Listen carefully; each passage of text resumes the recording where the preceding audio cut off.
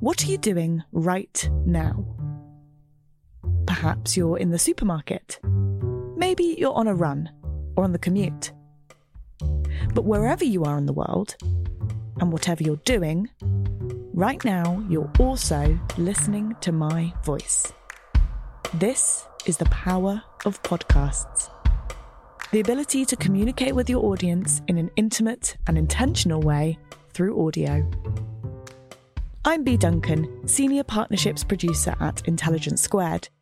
We've been a world-leading forum for talks, debates and events for over 2 decades. And we also use our cutting-edge curation, creativity and editorial expertise to elevate your brand to new audiences with podcasting. Intrigued? To find out what we can do for your organisation, book into a free consultation with me today.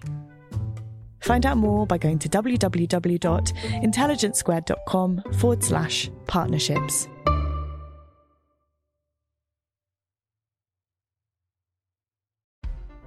If you love the Intelligence Squared podcast, you can support the show and help us do what we do by hitting subscribe via Apple Podcasts. And in return, you'll get bonus content, ad-free listening, and early episodes too.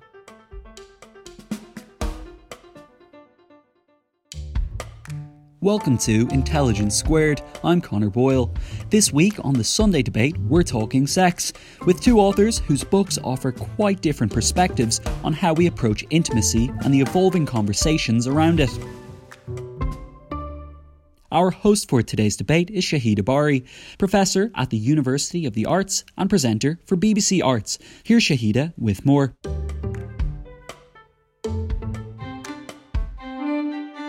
Few, I think, would dispute that today, more than ever before, women are sexually liberated. Sex is something we are told that can be pleasurable and free of shame, so long as the parties involved are consenting.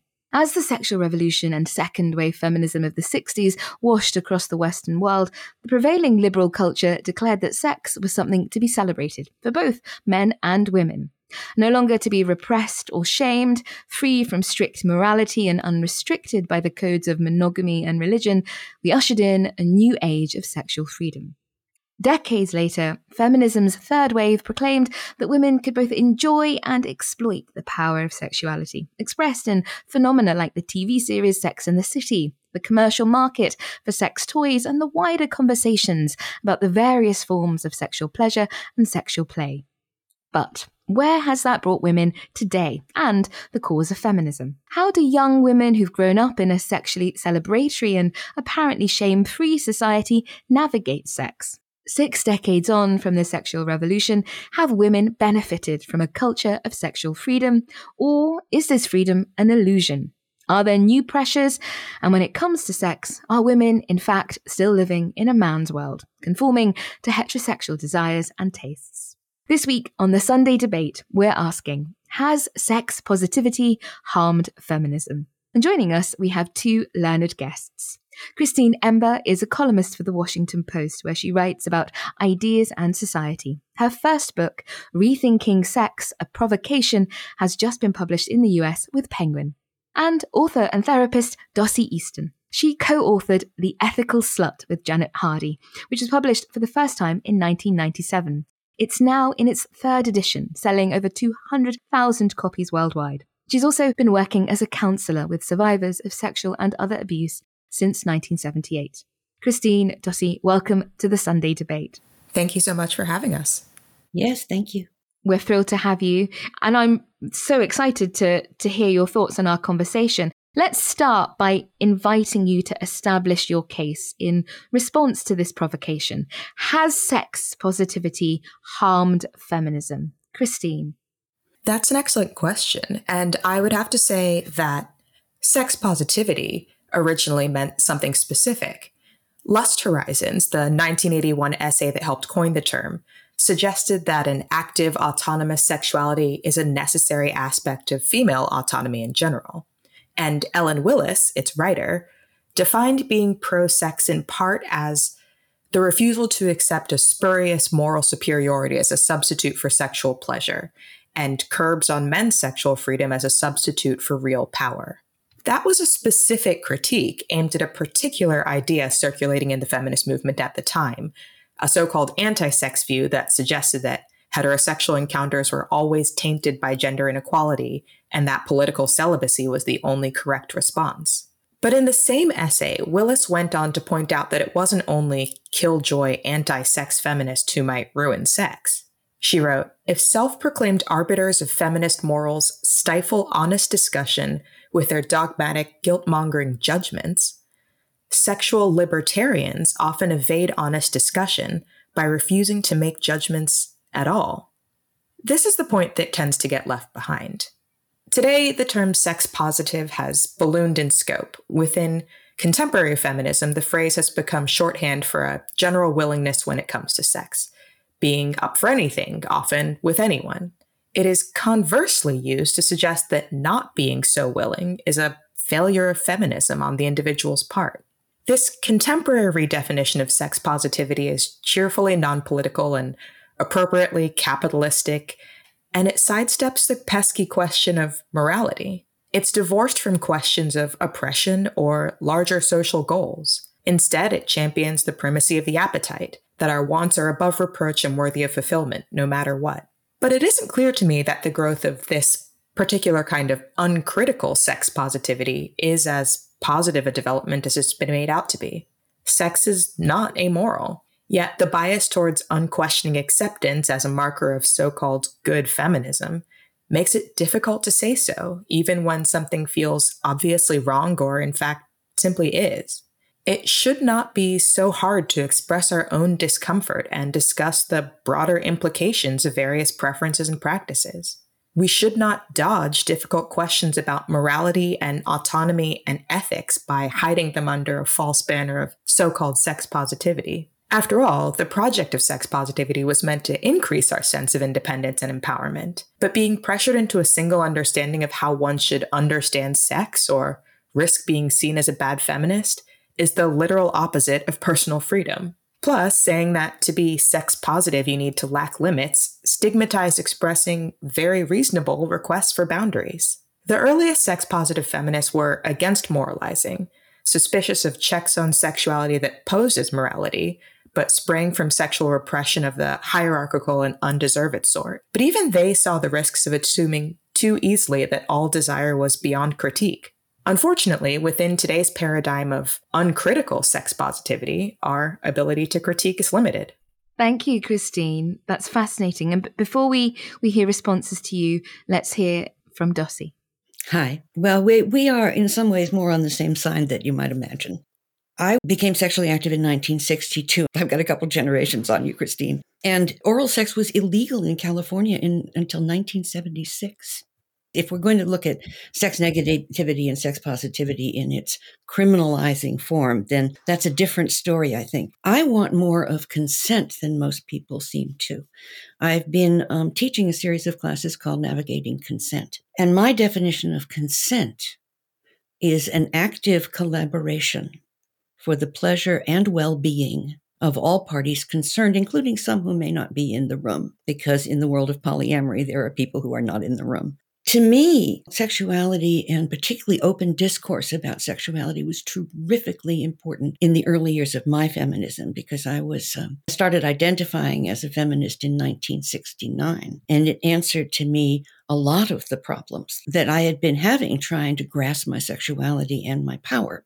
As a woman, I had been told that this whole society was organized around, but dear, how are you going to get a husband? Or other such ridiculous notions. I actually had a therapist back in 1961 who told me I would never be happy until I learned to submerge my identity in a relationship. To me, grasping my power and grasping my sexuality were kind of one and the same thing. I wanted sex to be a healthy force in my life. I wanted it to be an expansive force.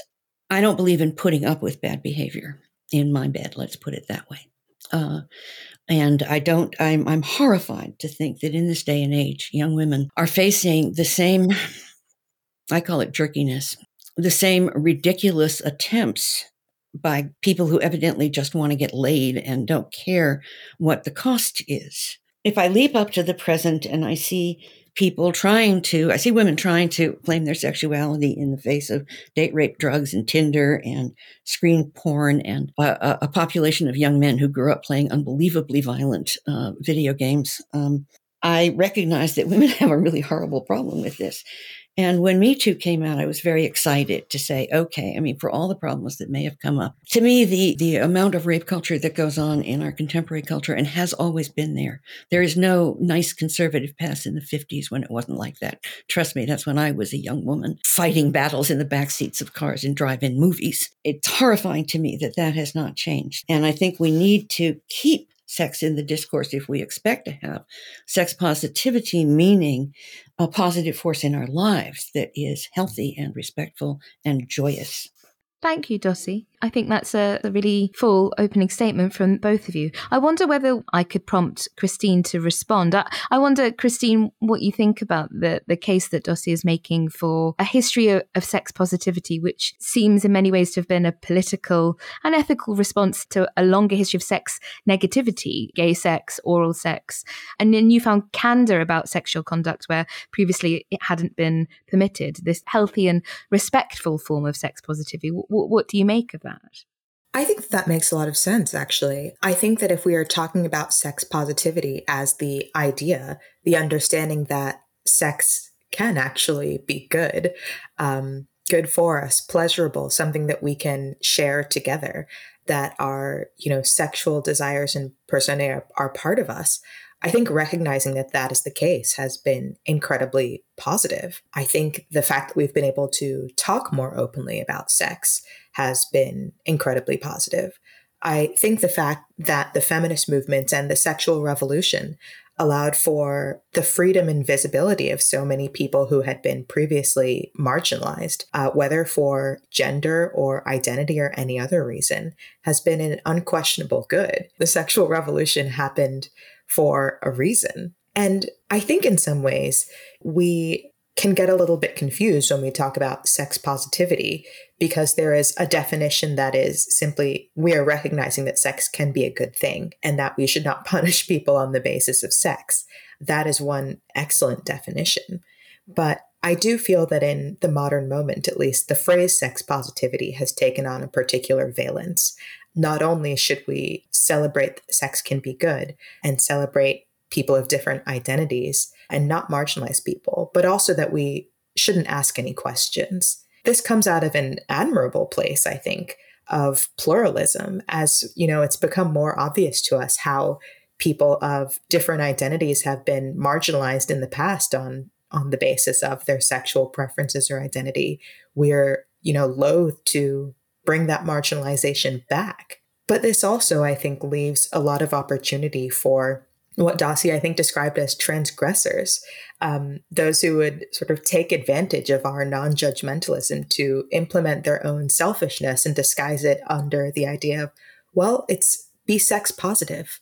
Do this. Don't you like sex? Why are you judging me for going after this thing I want, even though the thing that they want is manifestly harmful to others, or in fact sets us back in this pursuit of equality and dignity for all? I think that we have to still be able to distinguish between what is good, what social ideals we're trying to pursue and build, what we want our relationships with each other to look like, rather than suggesting that if you've consented to anything, or as long as it seems sex positive or it is about sex, it must be beyond the veil and not able to be critiqued.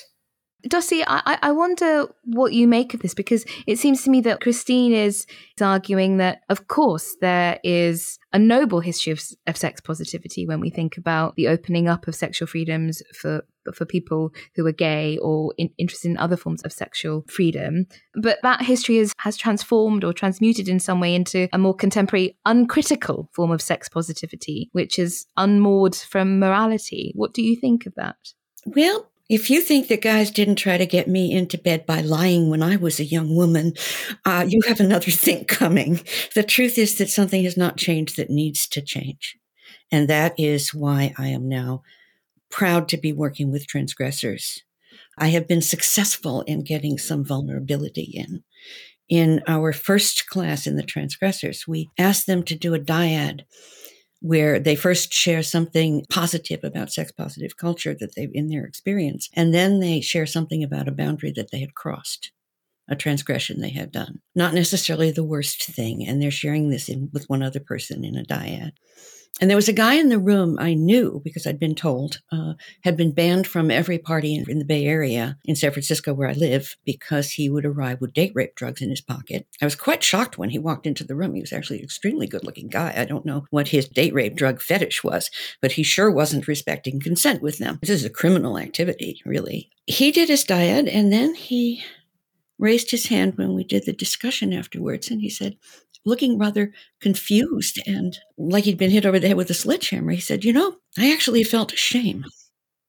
My notion is that intimacy is based on shared vulnerability. That's something I learned in my first couples counseling class in 1973. I have looked for opening up vulnerabilities with partners, however intense or casual, and wherever in the relationship pluralism that is my lifestyle they fit, to have emotional connection, to be affectionate, to not allow sex to happen without connection. The opportunity to actually work with trying to change a bunch of men who haven't learned any better, I fear, in the modern age is something that's a treasure to me. I'm very happy to be privileged to do that in this day and age, because I'm hoping to make a change. I wonder, Josie, though, and perhaps Christine, I can ask you this, whether it seems to me that what you're articulating, Christine, is a new set of concerns, not just about long-standing transgressions and unethical practice in sexual life. And I think few would dispute the idea that intimacy is predicated on shared vulnerability. But Christine, it seems to me one of the things you're saying is that there are new pressures and new challenges that sex positivity has placed on feminism. You said earlier that to not be up for it, as sex positive might suggest, is now deemed to be a failure of feminism in some way. Can you tell us a bit more about that? I'll talk a bit about my book, Rethinking Sex, in which I interviewed a number of young men and young women from across the United States and also some other countries. And one thing that kept coming up again and again was a sort of odd dichotomy. First, many of them would say that, as Dossie was pointing out, what they wanted was sex that had intimacy, in which they cared for the other person and a person cared for them. That was the sex that was ideal. But so many of them, especially women, continued to consent to and enter into these encounters that were not that were, kind of random, that were, sex because it was there. And so many of them said that they were doing it because they thought that they should in some way, that, this was what being a modern person looked like. This is what being a feminist would look like, having sex and enjoying it, having, whatever kind of experimental sex they were asked to have, even if it wasn't their preference, and being, as Dan Savage used to put it, good, giving, and game. They might not have actually enjoyed it. They might not have even wanted it, but they felt that they needed to perform. And I question that this development is a good thing, that this is what the feminist movement was moving towards, that women and men should feel pressured into having sex that they don't really want or don't really enjoy, sex that, looked at in hindsight, might seem banal or sad or even traumatic because they have to be sex positive in some way. And I'm a bit wary, I think, in this moment that sort of vision of what being a good feminist or being a sex positive feminist looks like seems to have taken precedence in the lives of many young people, leaving behind many of the concerns that Dossie spoke of before. Well, yes, we are in agreement. But I have to admit that I am excited at this point to be able to be addressing what I think is a big piece of the cause that no one has been working on, which is to open up the perspectives of men in all this. There are good men out there. There's no question about that. It's not everybody. There is a movement here to try to get this better. What I would say certainly to women is, don't let anybody shame you. Don't let anybody guilt trip you into getting into bed with them. That's ridiculous. That is not going to work. And as a matter of fact, one of the things I learned, because I've lived in a lot of lifestyles, let's put it that way. And I've done a lot of pickup sex and things like that. And I know how it works. And I've had a lot of people try to guilt me into bed. And I know how that works. And when I started as a feminist, I started saying no to what I needed to say no to back in 1969. And better people showed up in my bed. What can I tell you? the setting of standards, I think, is really, really important. I think women need to do that, but I think we also need men to be looking at that too. Would you like to support Intelligence Squared in what we do? Well, just hit subscribe on Apple Podcasts and you can listen to Intelligence Squared ad-free, enjoy exclusive bonus content, and get weekly episodes in advance too. Hit subscribe and we'll see you on the other side. Hello from Intelligence Squared. We'd like to invite you to explore the next live-streamed event in the Futureverse, our series produced in partnership with Y-Tree. In this event, and in the 2 podcasts that will follow it, we'll be examining a huge cultural shift that we're calling the Value Revolution. Ever since another transformational period, the Industrial Revolution, there has been a global consensus about what constitutes value. Products and services can be exchanged for money, which in turn pays for other products and services. But we are now in an era of disruption. Technology, disease, and climate change are some of the key factors that have recently caused us to pause and re-examine our lives. We have entered the value revolution. How do we define value now? And how has this changed over time? Who has a say over what is deemed valuable or worthless? Join us to discuss these questions and more in our next event, Reimagining Worth, with guests including longtime FT columnist and now charity founder Lucy Kellaway, Adrienne Buller, author of The Value of a Whale, a book that examines the truth of green capitalism, and the banker, co-creator and host of the award-winning Money Maze podcast, Simon Brewer. The event will be moderated by award-winning journalist and broadcaster John Sopel. Register to join us live online on Tuesday, 5th of July from 6:30 p.m. Just go to y-tree.com/futureverse. That's y-tree.com/futureverse.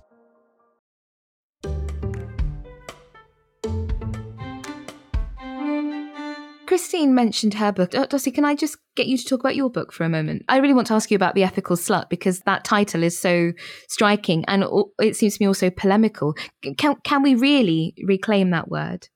The word ethical or the word slut? The word slut. A good question. It's named that for a reason, yes. The Ethical Slut is...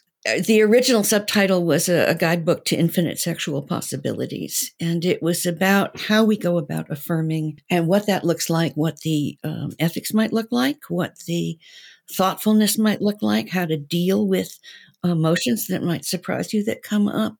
It's quite a serious guidebook, despite, and the title, despite being funny, is actually serious. We really mean it. What does it mean to be respectful and thoughtful and to connect with people in a whole bunch of different kinds of relationships? It's very striking that you've used the words possibility a few times in our conversation and opportunity, I think, as well. Christine, in your book, Rethinking Sex, you have a chapter titled We're Liberated and We're Miserable. So this is quite different from possibility and opportunity. So why do you think we're liberated and we're miserable? Great question. And, this was actually a question that I was going to pose to Dossie too. I think in some ways, Rethinking Sex is not just a book about sex, but also about what we value, how we define sort of freedom and liberation. And, what I found in, I think, doing interviews for this book was that young people have become very pessimistic about sex, even though we're in a moment where we might expect the opposite. Sex positivity is celebrated in progressive circles and sexual adventurousness is championed and inhibition is looked down on. We've ostensibly breached the ramparts of repression and the wall of silence that prevented us from expressing our sexuality has fallen for the most part. And yet, getting rid of all of the old rules and replacing them with solely a norm of consent, the idea that just do whatever you want as long as you've gotten consent from the other person, that was supposed to make us happy. And instead, many people today feel a bit lost, actually, by focusing so much on sort of the infinite possibilities, the idea of fulfilling the self with permission, of course, getting what you need from the other person. It feels like a lot of young people have found that they're actually missing that connection with other people. Boundaries define the scope of what isn't wanted and create a space for everything else that might be. And in sort of a haste to liberate ourselves, to focus only on gaining more and more possibility, we may have actually left something important behind. An understanding of what connection looks like and means, and understanding that boundaries, that limiting ourselves in some ways might actually be helpful and good. What do you think, Dossie?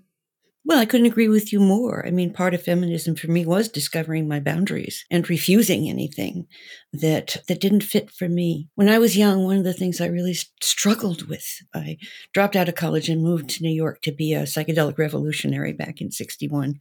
And I discovered that men that I was sharing sex with were considering me to be somehow degraded by that act. Now, I really think it's dreadful if you think that your own sexuality could degrade another person. That idea that they thought I was somehow degraded because I liked them enough to get into bed with them was ridiculous.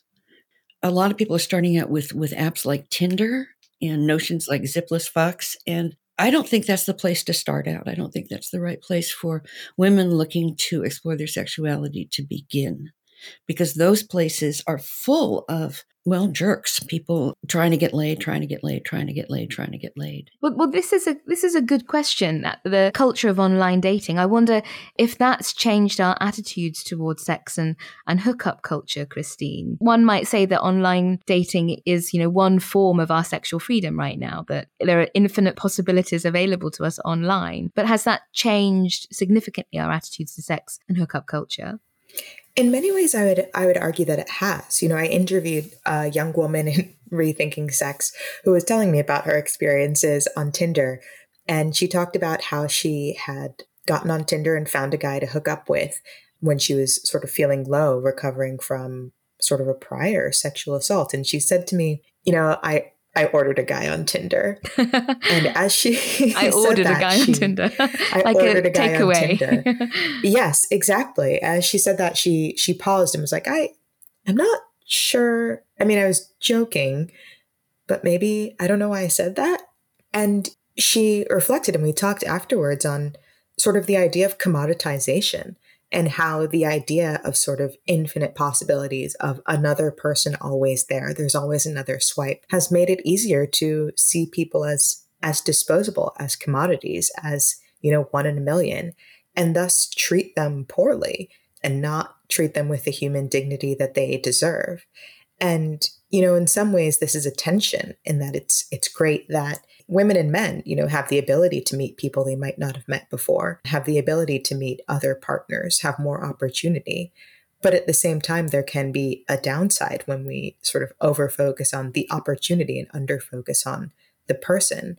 And this is a temptation that is only reinforced by sort of the general capitalist mindset of our society, in which we kind of train ourselves to look at almost everything as a commodity, but can in fact be a real danger to the idea of real human relations and relationships. Can I ask you, Dossie, about online pornography? I don't want to suggest that online pornography is a form of sex positivity, but it strikes me that it's something that you must have had to think about, the effect, liberatory or not, that this has had on feminism. Well, most conventional mainstream pornography is written for somebody that I don't know. And I look at it. Periodically, people send me things they think are feminist pornography films, and they send me a copy of their new film. And I'm like, really? That looks really uncomfortable. Because it is indeed a commodification, a great deal of it. Some of the same people who work in those films actually make indie films that are much better. There was, for a while, an annual conference at the University of Toronto on feminist porn, and people who are very actively working toward erotic films and performances that are fitting for women, that are respectful and possibly involve vibrators and so on and so forth, but aren't these kind of ridiculous displays that I've seen. A little bit more of an understanding of how women actually enjoy sex, perhaps. Dossie, well, I have a question for you when it comes to that. I mean, I think, having read The Ethical Slut, and I'm familiar sort of with the feminist pornography makers that you have cited, I wonder, though, do you think that becomes the norm? Because I guess I suspect And I feel like I've seen this in people I interviewed. There is so much of a push for sort of self-expression via, well, you should try polyamory, you should get into feminist porn, that you should be more liberated than you are, in a sense. Ostensibly, women should learn to empower themselves and learn how to say no to things that they don't want. But has that shifted the norm in some sense, that the norm is now doing sort of more, I think, having a more intense sexual experience, and that is what people feel that they should do, even though that may not be what they want? Well, that's why I threw my hat into the ring, to say, okay, I'm going to run a series of classes and hope that we are trying to hopefully train people all around to use the same syllabus or a similar syllabus and start producing classes that teach people. I don't think we have enough good education about sex out there.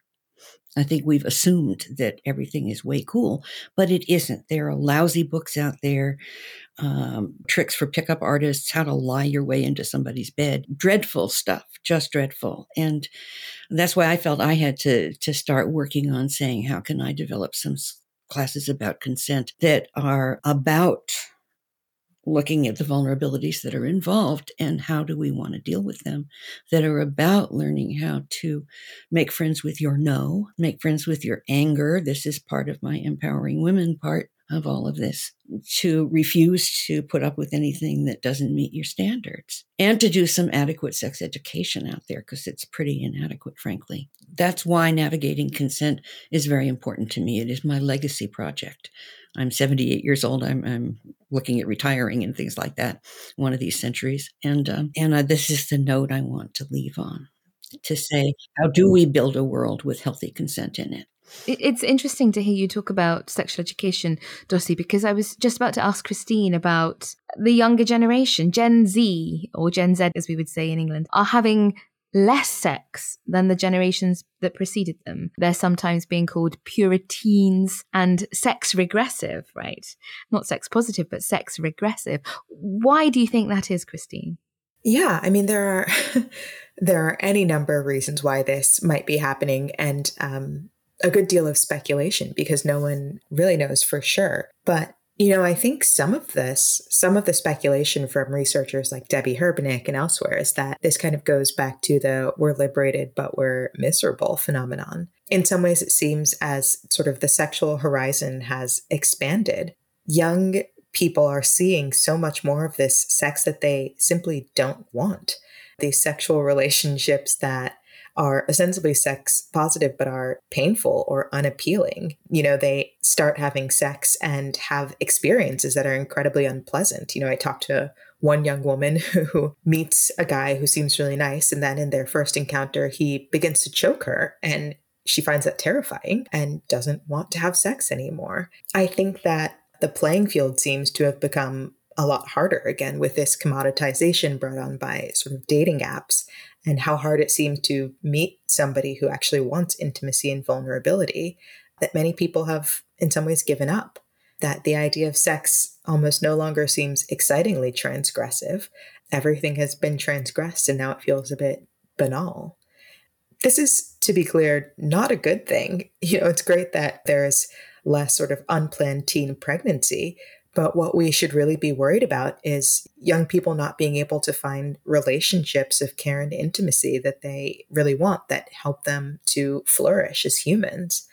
There is an epidemic of loneliness that we now talk about constantly, and the inability to find sort of real and fulfilling relationships is certainly part of that. And to the extent that sort of broadening the boundaries has made everything feel a little bit less stable, or a lot less stable, it is worth asking, how do we rebuild a sexual culture where people know what to do, what's acceptable and what's not, where they won't be sort of frightened by an outre sexual act and pushed to do it so that they can be seen as sex positive, or in fact pushed to try polyamory, say, even if they don't want to, because it's their job to try new things and be experimental if they're going to be good modern people.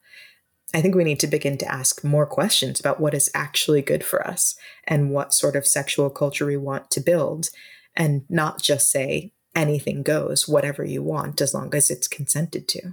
We're coming towards the close of our conversation, but I want to make sure we get to some of the nuts and bolts. So I have 2 nuts and bolts questions, as it were. One is about contraception. Dossie, perhaps I can ask you this. Contraception was one of the leading catalysts for the sexual revolution, but it remains, for the large part, the responsibility of women. Why is that still the case, and can this ever change? I teach that a gentleman is a man who has masturbated with a condom on for a month till he knows how to use it and make it work. This is insane. I agree with you entirely. It should not be entirely women's responsibility. I have had all kinds of suffering from medical birth control, and the safer sex issues are very, very important, especially now that everybody's jetting around the world. I had a client who nearly died of chlamydia. It was so bad the doctors prepared her children for her death. I really wish that we were teaching men to participate more in what makes things safer, in what makes things more, not only more intimate, but also in safer birth control, safer sex, all of that. I want men to participate in that. I've sort of given up on that kind of a male-female type primary relationship myself. My co-author has been married to the same person for 20 years. So, we're in both places. But I just want better participation from half the population. Thank you very much. And I certainly don't want people being told that you ought to get into bed with me, or otherwise you're not cool anymore. That is ludicrous. I have known for a long time, long before the internet, that the idea that we go to a club with music so loud that we cannot have a conversation, where everybody drinks alcohol and we dance, and we're supposed to somehow find a partner there that we are then going to raise a family with or something like that. It's like, no. I focus with my clients a lot on building community. I found myself building community in the early years of my own polyamory, and there were wonderful extended families that I've participated in and still are.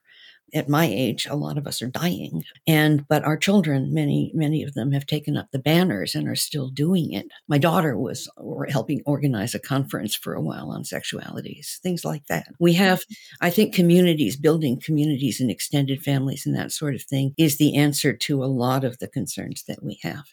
In a community, there is an accountability for behavior. It's not anonymous like Tinder. You can't pretend you're somebody else. You're just there. People see you. And whether that's, the Society for Creative Anachronism or a science fiction convention or any of this, a lot of possible communities, or your church social, or. There's a lot of communities. That's what I recommend to my clients. Go find the people who are like you, who are, going to want the same things that you want. Go find community. My last question is, I have to ask this, is about the orgasm. Is the orgasm an indicator that men and women are not equal in sex and may never be equal in sex? Perhaps, Christine, I can ask you whether the pursuit of the orgasm is its own kind of tyranny. Well, I certainly wouldn't call it a tyranny in that, I think that people like to orgasm and find it very pleasurable. And in some cases, that is their goal from sex. I think one thing that's still notable in our moment is the idea of the orgasm gap. And I say the idea, but of course, it's very real that men tend to orgasm more in sexual encounters. And this is especially notable in sort of more casual sexual encounters, that men tend to find it easier to orgasm even with a partner that they don't know or don't have any experience with. Whereas for women, it simply doesn't work as well. Women tend to orgasm more in relationships where they know their partner, where they feel safe, where their partner has in some ways learned with them what they like. And it does seem to me that the pursuit of sort of casual sex tends to benefit men more than women. Men tend to get more pleasure out of these encounters than women do. And, I'm speaking on average here. Of course, there are women who enjoy these encounters too. But the fact that we seem to have made the default still a default in which men are the ones who are receiving the most pleasure and men are the one to whom we are training our desires to fulfill seems to speak to an inequality that has not been solved yet, even by the most sort of sex positive vision of feminism that we've talked about so far.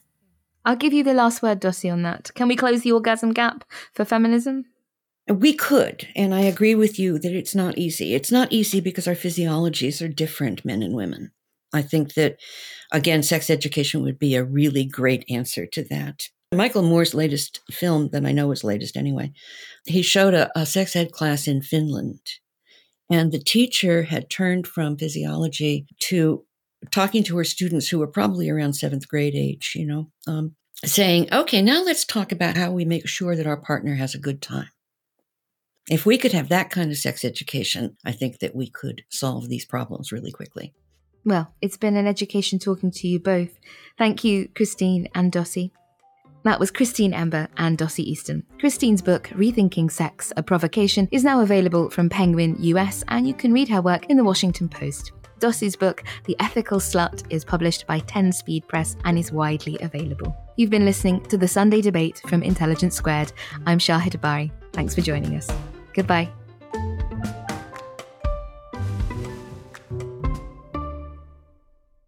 If you'd like to support us in providing a home for passionate debate, deep discussion and answering the big questions that really matter, do consider becoming an Intelligence Squared Premium Podcast subscriber today. For just a small amount each month, you won't just be directly helping us continue to do what we do, you'll also be getting exclusive episodes each month, ad-free listening and early access too. Currently available via Apple Podcasts. You just need to hit the subscribe button. And if you're not an Apple user, don't worry, we're working on something for you too. Thanks for being a listener, supporting Intelligence Squared, and you're just one click away from getting some exclusive extras. What are you doing right now? Perhaps you're in the supermarket. Maybe you're on a run or on the commute. But wherever you are in the world, and whatever you're doing, right now you're also listening to my voice. This is the power of podcasts. The ability to communicate with your audience in an intimate and intentional way through audio. I'm Bea Duncan, Senior Partnerships Producer at Intelligence Squared. We've been a world-leading forum for talks, debates and events for over 2 decades. And we also use our cutting-edge curation, creativity and editorial expertise to elevate your brand to new audiences with podcasting. Intrigued?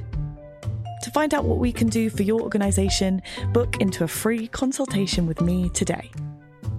Find out more by going to www.intelligencesquared.com/partnerships.